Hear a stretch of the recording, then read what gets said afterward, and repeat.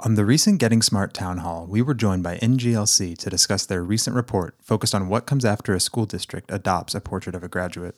We also featured two of the educators highlighted in the report, not to mention countless others in our audience who are doing important work on the subject. These districts have all been hard at work on aligning to their portrait and ensuring that it is a living, breathing document. They shared some great ideas for how to keep revisiting, revising, and ensuring that it is relevant to all stakeholders. All right, hope you enjoy it.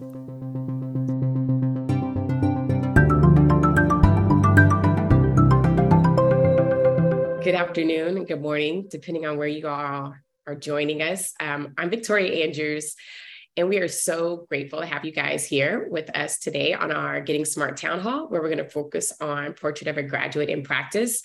I'm joined by a pretty great all-girl band. We have a great crew here today, but helping me facilitate this conversation, we have Rebecca Middles, and we are part of the learning design team here at Getting Smart. We're going to focus on, like Mason said, we've covered quite a couple of times Portrait of a Graduate here at Getting Smart. So we're going to talk about how is it living and breathing and how is it impacting students. We're going to look at some Portrait of a Graduate work by NextGen and some of the schools and campuses that they've worked with. And then we have an amazing opportunity to talk with someone that's doing work on a statewide level. And then how do we keep the momentum going with Portrait of a Graduate? So I'd like to formally introduce you guys to our guests today. We've got Kristen Voigt, and she is with the She's the Knowledge Management Officer at NextGen. And we've got Brandy Howard. She's the Chief Academic Officer with Bullitt County Public Schools. And then we have Andy Kornowski. She is the Charter Director of Kettle Moraine out in Wisconsin. And then we have the Chief Innovative Officer in Janine Collins, and she is from Nevada. And so again, super excited about our all-girl band and knowledge and expertise here. So we're going to kick it off with talking with Kristen. You've been with NextGen for a while, and I would just love to hear about what does it really mean to you to practice and creating the opportunity for the Portrait of a Graduate to come to life. Yeah, thank you. Hi, everyone. It's really great to be here. I think, I think it's more important probably to hear from the other folks on this all-girl band than from me. Because, our role really has been just to collect the stories from the sites that have been doing this work to be able to share it out with others so that, we can learn from each other and grow this practice and really make sure that all of the youth in all of our communities have the learning experiences that they need and deserve to be able to thrive in the world that they're living in now. I think that's, to me, the most important thing. It's a lot of work to create a portrait of a graduate that a community rallies around. And then it's a whole nother thing entirely to then say, what happens next? What do we do now that we have this graduate portrait? What does learning look like when it's designed specifically and intentionally to help young people develop the skills that are in, their portrait?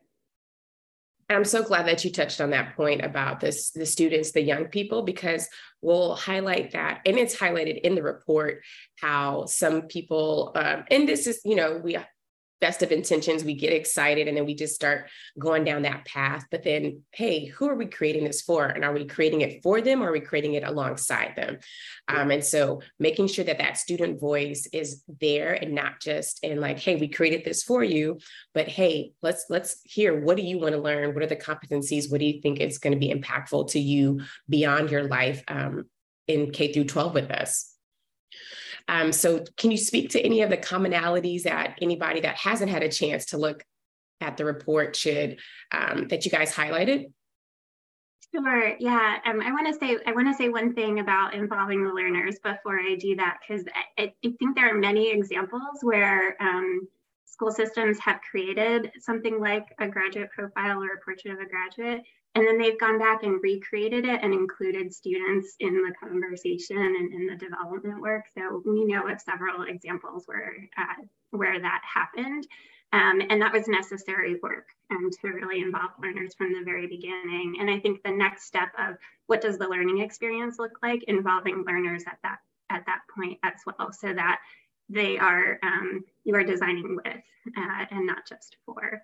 So the Portrait of a Graduate in Practice series was developed and put together by colleagues at Next Generation Learning Challenges to really try and get at this, try and come up with examples of, what does learning look like when it is designed to help students learn the skills in a Portrait of a Graduate.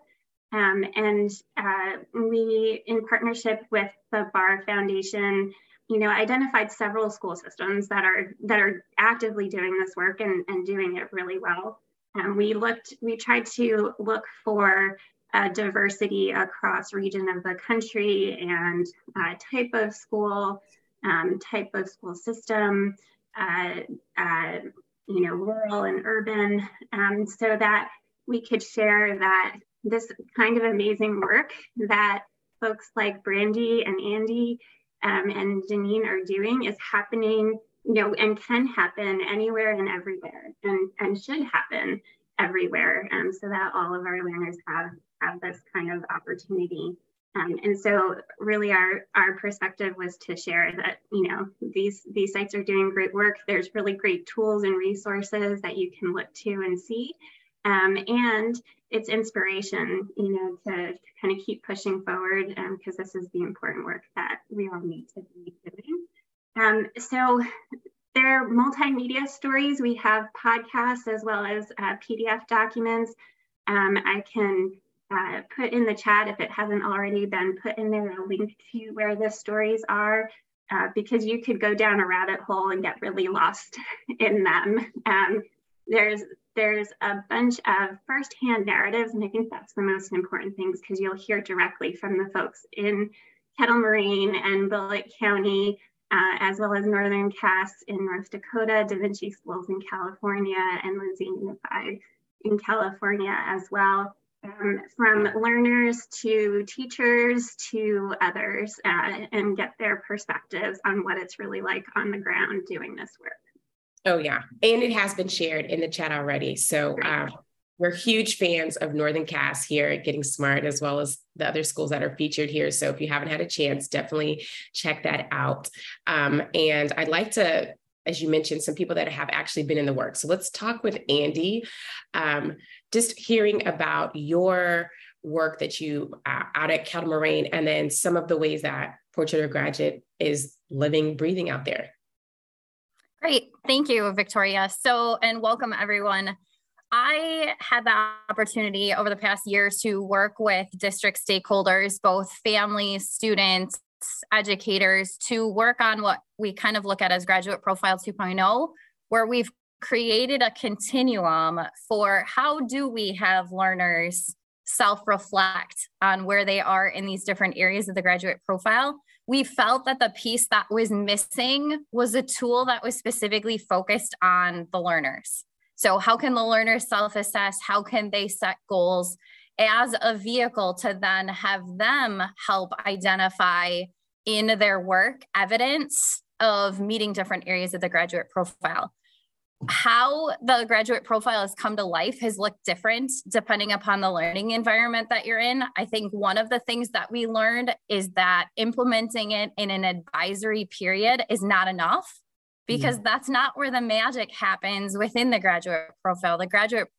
That's where some of the magic happens, but a lot of it happens in the learning experiences that are facilitated in classrooms. Some of it happens outside of the school day that our learners would present evidence from. So that was kind of one of the pieces that we learned along the way with implementing the graduate profile. And then what it looks like today, it has transitioned and become an integral part of student portfolios in KM Global. So we're asking our learners to identify evidence towards these different pieces throughout their journey that they're with us for the 4 years that they're in KM Global. And we're asking them to identify what is your favorite part about your evidence. We like to use the what, so what, now what framework. So we have them reflect and tell us what is the piece of evidence, so what, now what have you learned from it? So that is a piece that we've had learners self-assess on the continuum, and this year it's going to be integrated into their portfolios. Oh, Andy, I love that. Like, you have me getting all the goosebumps. Portfolio, continuum, you're saying you're checking off all my bingo boards, squares. Just knowing that students get the opportunity to reflect on a continuum. Another not favorite word, but opportunity for students. Some may be further along on that continuum as others, but everybody has access, so that if I am the advanced student, then I'm, still working towards those same competencies. But also, if I may not have had as much exposure or as much support, then there's still an on-ramp for me to join, and so that can land where I need to with everybody else. So thank you so much for sharing that. We're also huge Kettle Moraine fans. If you've listened to any of our Getting Smart podcasts, we've highlighted that school and the work, and the district rather, and the work that's being done out there. So we often reference the structure of your Portrait of a Graduate too, as a stellar example too.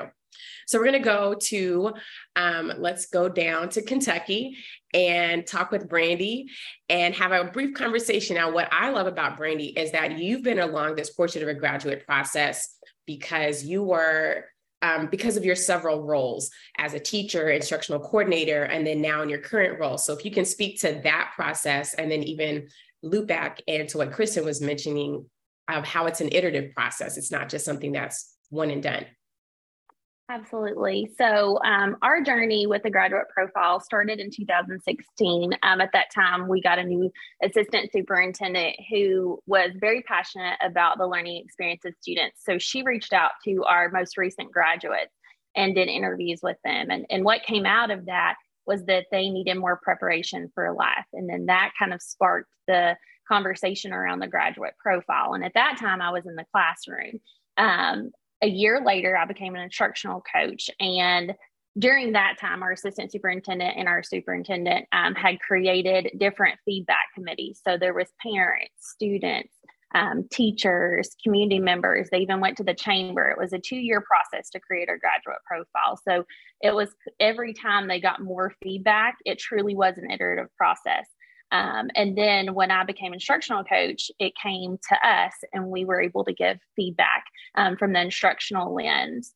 The year after that, I became a principal. So it was really cool for me to see how it had been changed throughout that journey and then be able to implement it in the current form that it's in right now. And now as the CAO, I actually work with our teacher cohorts. So we have 3 different cohorts each year of the graduate profile. Since 2019, we have had a cohort of teachers that have spent a year learning alongside NGLC, really diving into each of our competencies within the graduate profile and what each of those indicators within it really mean and how to bring that to life in their classrooms.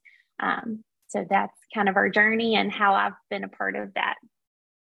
And I know that some of it is mentioned in the report and some of the podcasts, but can you talk a little bit about what does that look like, knowing that the various teacher cohorts, is there like a level of autonomy that's similar to what Andy has mentioned, but just could you share more about what that looks like in action? Yeah, absolutely. So each year at the beginning of the year, our assistant superintendent just sends out a flyer about it. If you'd like to learn more about the graduate profile, and she personally calls people that are interested in that and that reach out, teachers that reach out about it, just to talk about what the time commitment's like.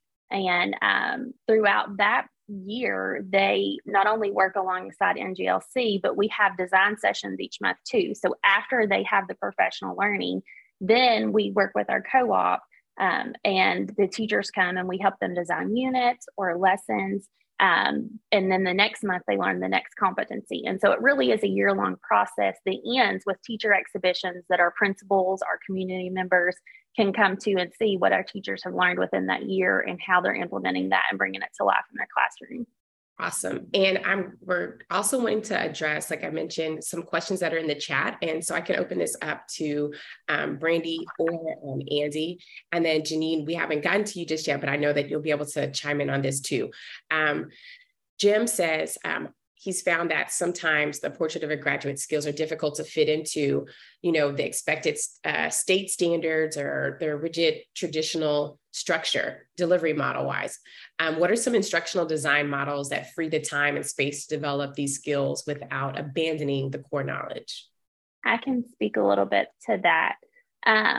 So each month we have what's called our CCILT, and we collaborate with community members, and we have someone who's in our graduate profile come in and talk to that.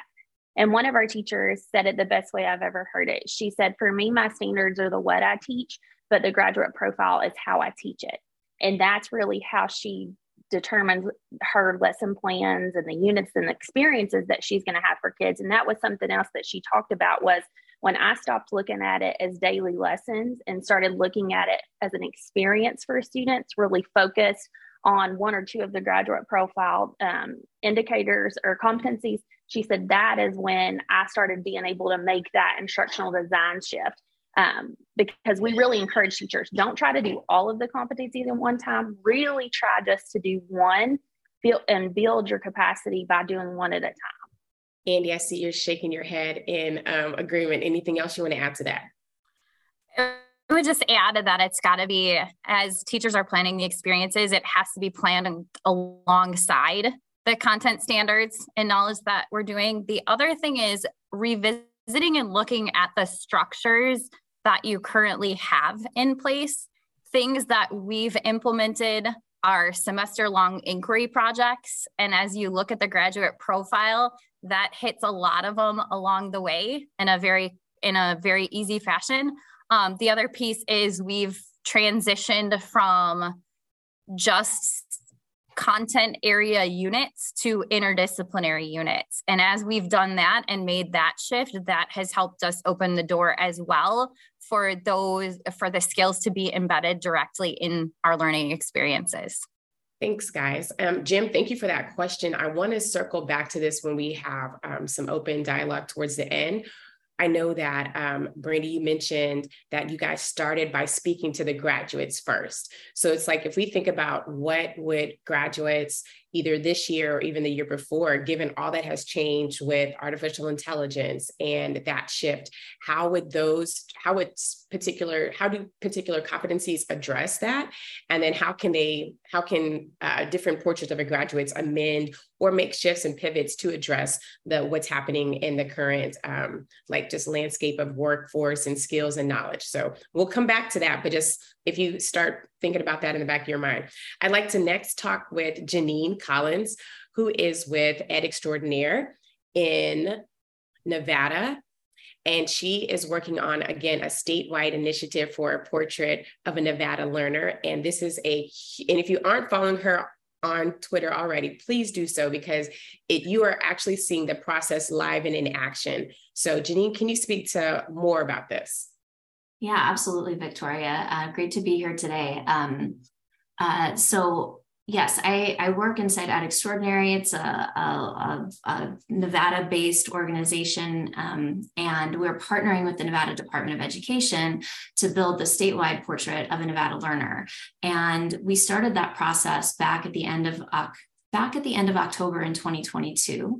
And so we're early in this work. And, I think we've had the benefit of being able to watch and look and learn from other states, but also other districts and schools that are looking at different ways in which they're bringing their portrait to life. And we also had the benefit of districts across our state already having started some of that work. And so there was a real opportunity, I think, to expand that conversation about what Nevada learners really need, as many of my colleagues have said on this call, to thrive in a very rapidly evolving world.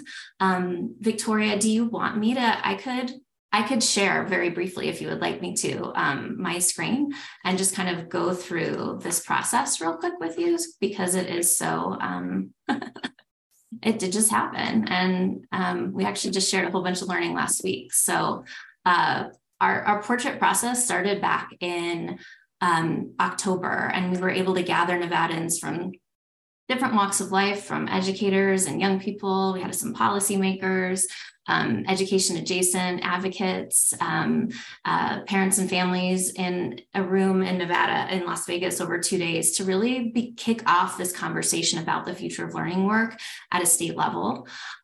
We were able to host a series of virtual conversations, and with those virtual conversations, that initial data and some data analysis put sort of a visualization of what we were hearing from Nevadans together. And this is what we call Draft One. And we started with questions because we knew that part of our build process was going to be engaging educators across our state to actually start piloting some of this learner-centered work to align things that they were already doing with this work and to help us better understand what it would mean in Nevada, and also what these traits and these attributes might look like in action, and what the implications of having this could be for schools. And so as we moved into that process, January through April, we were able to put another round of surveys out to have people respond to the draft visualization. We were able to have lots of different community conversations virtually and in person. We had young people engaged in a learning fellowship where they were able to kind of unpack what the future of learning meant to them and have them sort of become not just spokespeople, but really people informing, like in a very real way, like what school needs to look like for them to succeed and to care about their learning. And then we were able to take the piloting process that we did alongside all of this community feedback and sort of pull it together into an updated set of questions and descriptors.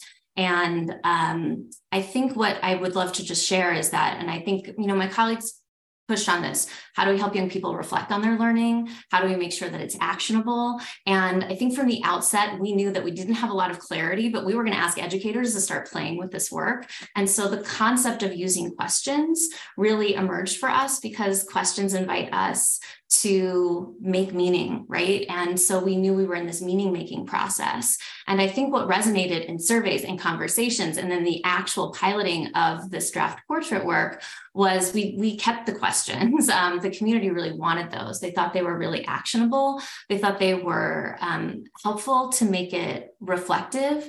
And while certainly the way we might ask some of these questions might look different based on the age of a learner, these concepts can live in really authentic ways for a learner at any age.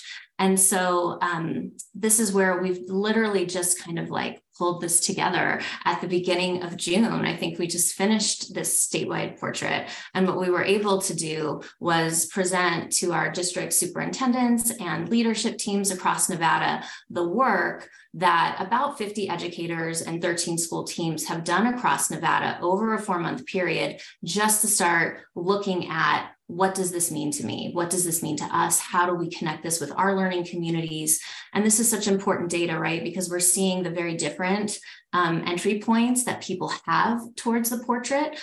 We have a community in Mineral County that was going through a kind of a sense of transformation of purpose. And this portrait, they talked about and showed the ways in which the portrait helped them norm up on these culture conversations, and how they wanted to pull in some of the diversity of the teachers that they had in their community and some of the native languages that exist in their community to make that a part of their the way that they focus on learning and teaching. And we've been really lucky because we've been able to engage rural communities. We have a school on a reservation in northern Nevada, and some of our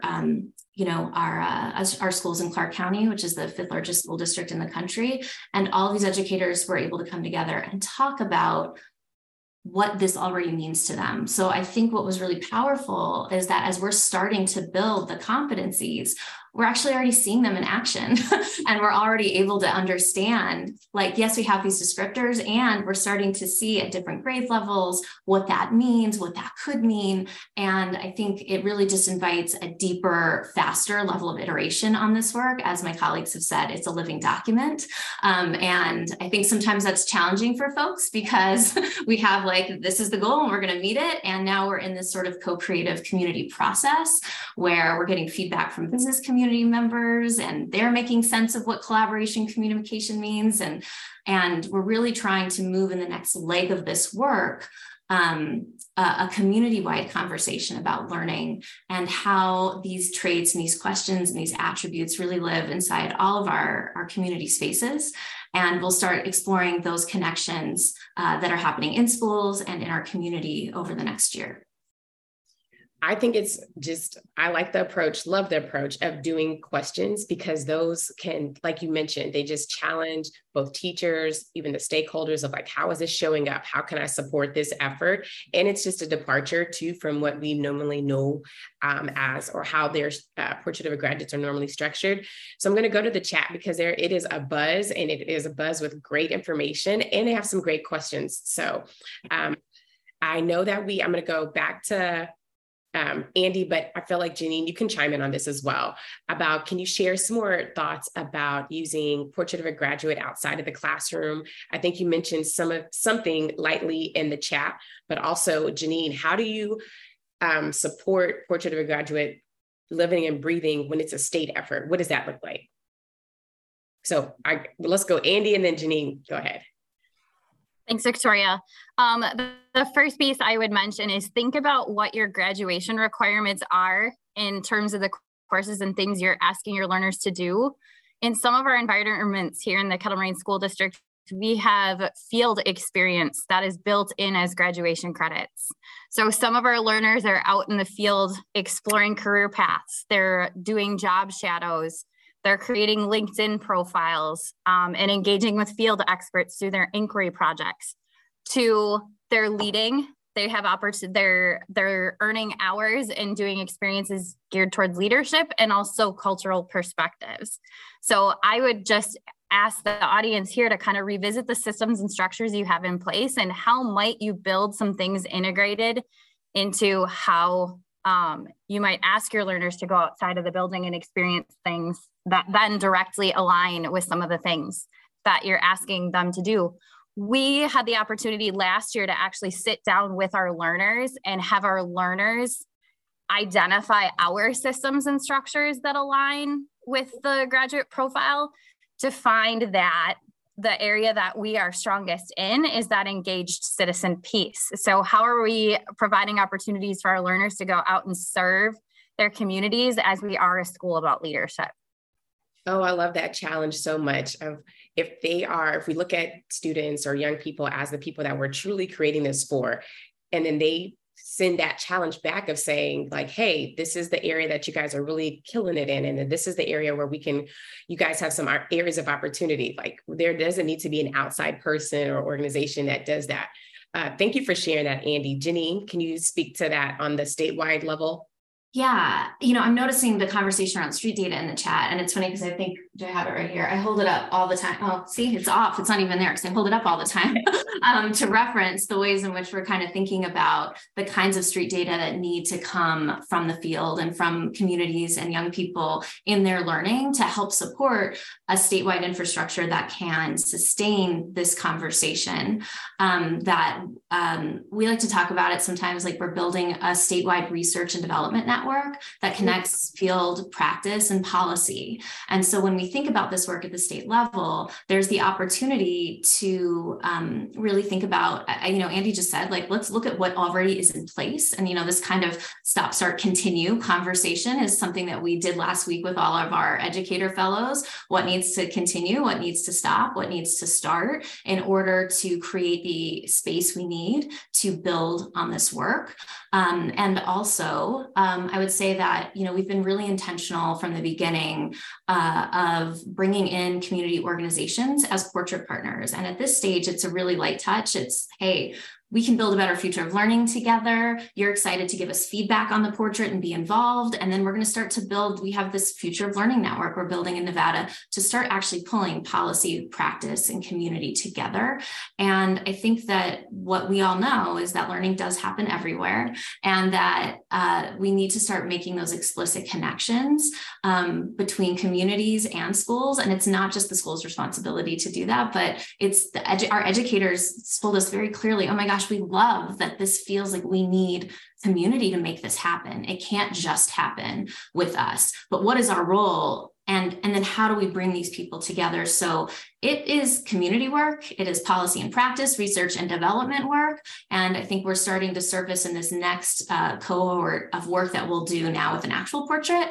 We'll be able to start surfacing the kinds of recommendations that need to happen. And it's so great because the Nevada Department of Education is really creating the space for this work to happen. And I know, Andy, you mentioned that your students were saying, hey, we need more exposure, or we're really doing well with, helping us to create better citizens. Janine, I know that you have brought students alongside in the development that's going on in Nevada. Can you just share a little bit about some of the either competencies or skills that students said that they would love to see, or as the portrait is being built? Yeah, creativity.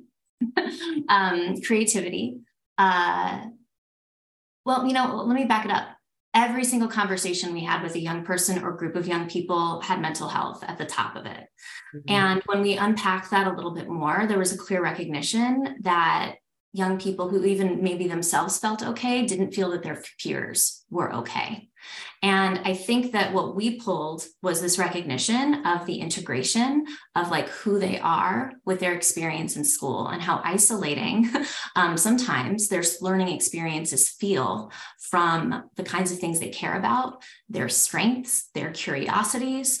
And so I don't know that it was like, we want this competency as much as what we received. And quite frankly, not just from young people, but from adults in our community too, was this larger batch of data around what the role of school can be and how it needs to feel, and what the relationships and the experiences and environment of school need to be as a result of pointing at this portrait. And so we actually put that question on the front page of our portrait. You can download it on our website. And it says, like, what are the relationships, experiences, and environments that might bring these shared values to life? And that's really what the work of our educators in schools are, and aligned to this work at this moment. And that's actually how we're engaging community as well, to how they can support those things in schools, and also how they can offer those things from where they're at. But that integration of the entire whole person was of very critical importance to young people. And I know that, thanks for sharing that, Janine. Andy, you've touched on this, and Janine, I think you have just a little bit, and Brandy, would love to hear from you too. Somebody asked in the chat, like, what are the tools to assess that, like, the work that we're actually doing in the schools are actually meeting those competencies? If anybody wants to chime in and they haven't, please speak to that. What does that look like? What are those measurements? And not just, on an accountability level, but actually progressing towards that. I'll jump in and just say, since we're early in this work, right, we don't have like a portfolio system. I heard Brandy start talking about that. We've talked about from the outset, like portraits, learner profiles that help people reflect on where they're at, and then portfolios. I think that's that makes a lot of sense. I was trained as an educator, and portfolios were part of the way I was taught to even support teaching many years ago. And so I think that makes a lot of sense. And I think we're just starting to see the ways in which, and kind of dance with, like, what does it mean to have a more expansive conversation around that? What is an exhibition of learning? When people stand up, when they make a podcast about what they have learned, when they've been able to employ those digital skills to share that with somebody, is that more or less valid than an essay? And like, how do we start to surface all of the ways in which we really can share learning? But I would say for us in Nevada, we have a focus on public displays of learning, and learning in public and sharing in public. And so very early on in this process, we've tried to be very transparent. you can see the podcasts of what we've been talking about and how we're learning and how we're growing, but we're really looking at ways to model publicly what is learned. And, in different contexts, the people who need to be in that audience are different, right? And we have schools already in our state that do some really amazing capstone projects and community embedded things. And it's like, how do we start to scale that? And then the question I think you might be hitting on, Victoria, is that and what role might that have in an accountability process? And I think we're in the very early stages of asking those questions and beginning to work on that. Anybody else want to address that, or any orgs that that you're working alongside to help you do that assessment process? I can speak a little bit to that. Oh, go ahead, Andy. No, go ahead. So we are also early in this part of our journey of curating student evidence, but we have been partnering with Inkwire, which is a digital platform that we've been working with. It's being used at High Tech High. We learned about it when we went out to Deeper Learning, and we've started using it this year with our teacher cohorts. But it's a place where students are creating their story, and it's going to be archived throughout their entire educational journey, K through 12. So they're going to pull from that for their yearly exhibitions. And then we're going to have milestone defenses for students in certain grade levels where they'll talk about their growth within the competencies through that platform. It's also going to be used for student-led conferences and things like that. But it's called Inkwire. It's pretty awesome. So you can get on their website. I'll put it in the chat. Thanks for sharing. And I know that I was chatting with, I think, Notre Dame Scion out in Kansas City. They use the Unruler platform to chart that's their platform that they use they call it their student success model, but it aligns with their portrait of a graduate as well. Another question from the chat from Josh was about the research and design process of site visits that allow school teams to travel and observe epic examples of portrait processes. Any good examples that you guys saw it in the field while you were visiting, or even was that part of your process? So I'll just share from NGLC's perspective. We absolutely value the power of seeing is believing, and we run what we call learning excursions to visit sites, and many of them come with the lens. Many of the teams that participate come with the lens of, what does the learning look like now that we have our portrait of a graduate, or we're working on our portrait of a graduate. So I think that is just really becoming more and more of a starting place for folks to think about redesigning learning, and then being able to see it in practice and engage with other educators and with the learners in those environments. And then also to get a glimpse of what is the culture, what are the conditions that are supporting all this stuff to happen, is just really powerful from visiting places.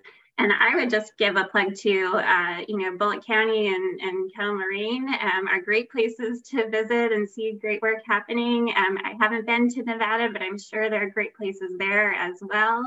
And then the other sites that we featured and profiled. But I think there are a lot of places where you will see different aspects of this work, and so it depends on what you're most interested in, on where like the best places to go.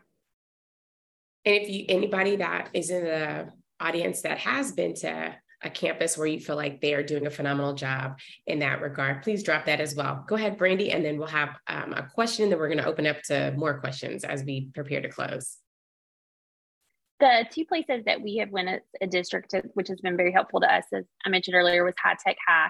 But this last year, we went to the Assessment for Learning conference, and we went to Sunnyside Elementary and had a great experience there. Talking about culture, we really got to see how they embed their culture in their graduate profile in their school district. But it was also really inspiring for us because it sparked a conversation for us around what is our district's culture, and really how do we embed that in what we do.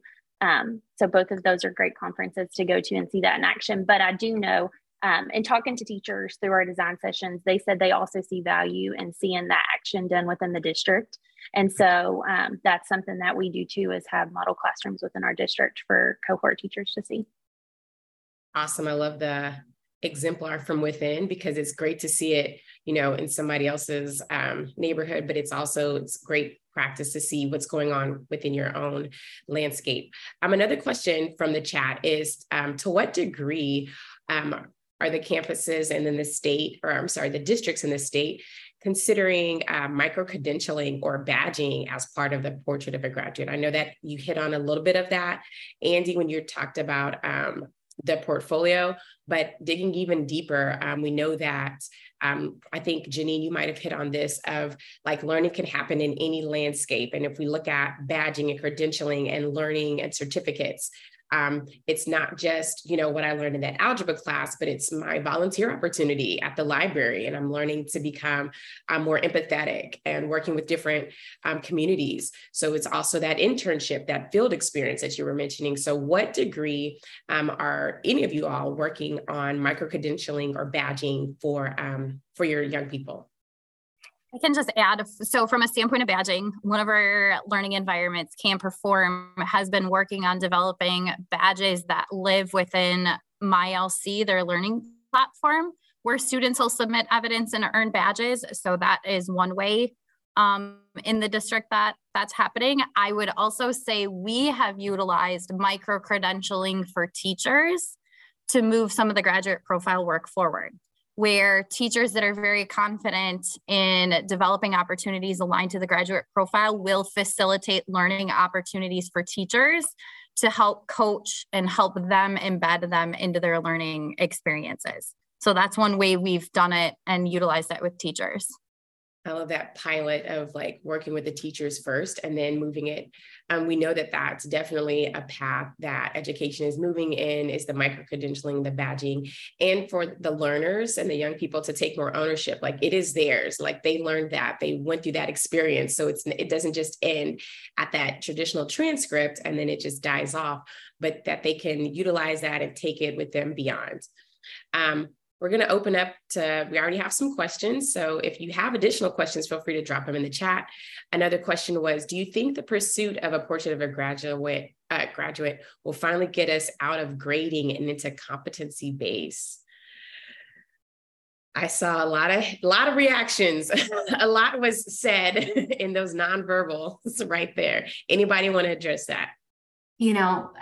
Where we're at in our process, it's so clear that like this is adaptive work, right? And it's just even the approach of some folks in our community would say, well, before we even started, like even before we had a first draft of visualization of data, well, how are you going to measure it? And we're like, well, we just got to start with like, who are we? What do we care about?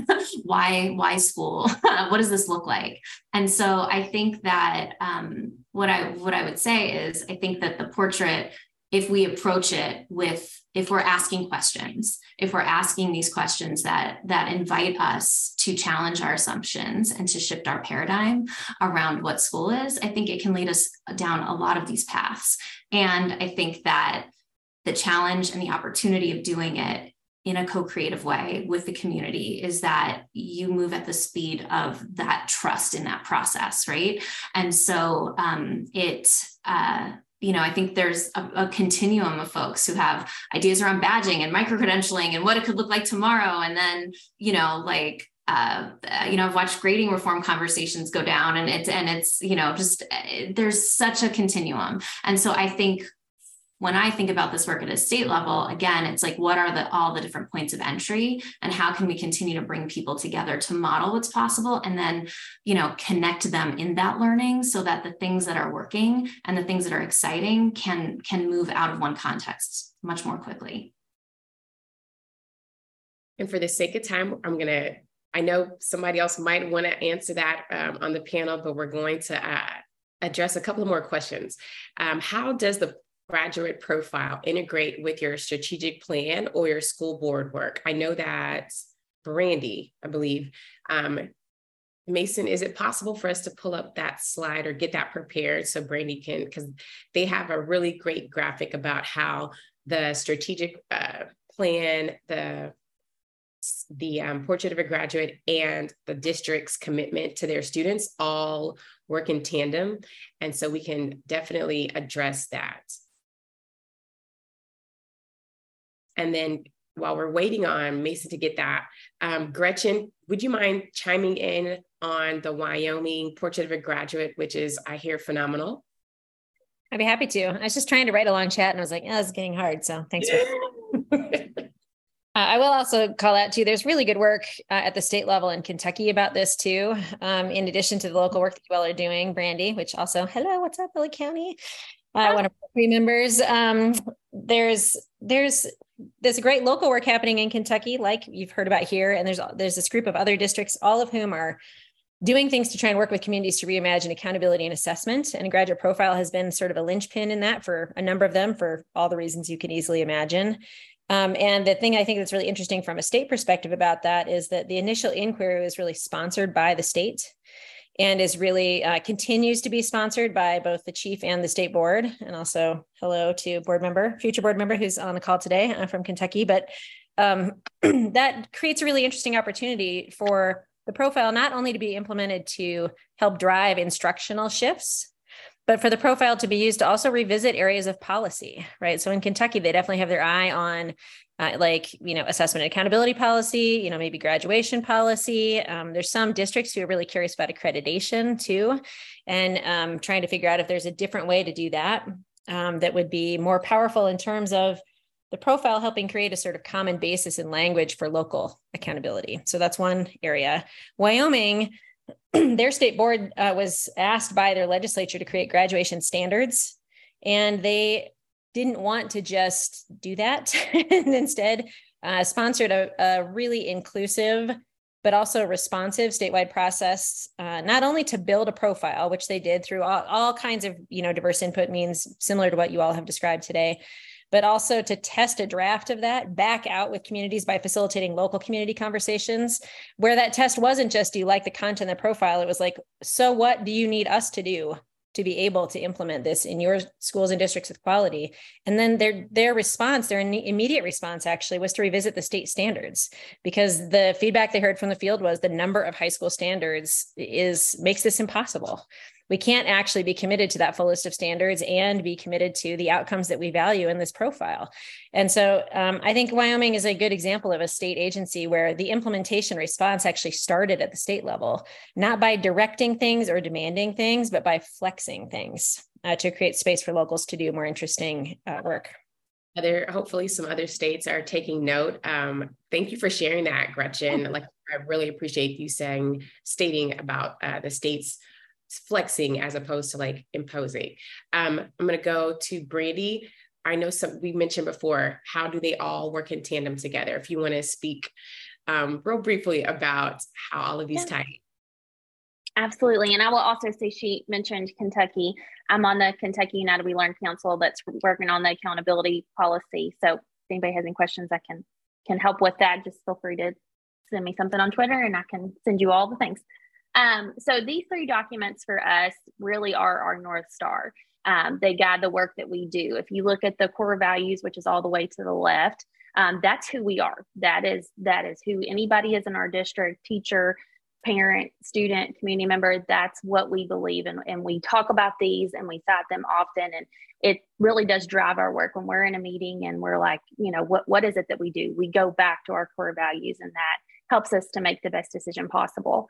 The middle document, that is our expectations, our aspiration statements. That's what we are expected to do. And then our graduate profile is our definition of student success. And so all three of those things are our North Star, and they all kind of work together. Thank you for highlighting that, Brandy. And I apologize earlier. I think we just skipped right over that slide, but it all worked out because we were able to circle back to that. I'm going to go to the chat real quick for one last question before we tie it all up. I think someone asked about the integration of teacher evaluation and teacher hiring to the Portrait of a Graduate, and about some of the onboarding that's necessary. I think, Brandy, you hit on that just a touch about when teachers join, but Janine or Andy, would you like to speak to how do you welcome people along that journey that's already started? I can share. So one of the things that we try to do, especially because in some of our learning environments, there's a little bit of a learning curve jumping into them because of our systems and structures we have in place and the integration of field experiences and opportunities beyond the building. So we like to try to help bring people that are new to our team along by having opportunities to co-teach with a teacher that's already doing some of those things. So instead of sending someone off on their own and expecting them to do it right away, that whole notion of pairing and learning alongside someone in their journey as they transition into our environment. So looking for opportunities like that has been super helpful. I'll just add really quick another example from Da Vinci Schools that we share in the stories of Portrait of a Graduate in Practice. And in those schools, the learners are involved in the interview process of their teachers. And I see the head nods, right? It really shifts and changes when learners are able to think about, what is it that they want in their teachers and be able to provide feedback through that hiring process. It's just one step of shaping the culture and giving students the opportunity to develop these kinds of skills in a real world environment where they are part of the interview process. So I think there's really great opportunity and synergy that comes when you really think about how a district operates, from start to finish and the learning experience for students within that. It's awesome. We'd love to, of course, again, we're not doing this for them, we're doing this alongside them. And so that what better model and example to do that. I know that we mentioned it just a touch of just thinking about how knowing that developing a portrait of a graduate is an iterative process and the landscape of work and skills have shifted. And then there's some items that are just more at the forefront now, such as sustainability and AI and things of that nature. Hopefully, not just these districts, but also all of our audience members, you all are thinking and bringing alongside students where these are very, not just like trendy topics. These are actually near and dear to a lot of our students. I heard that when Janine mentioned the mental health. Mental health is not going away.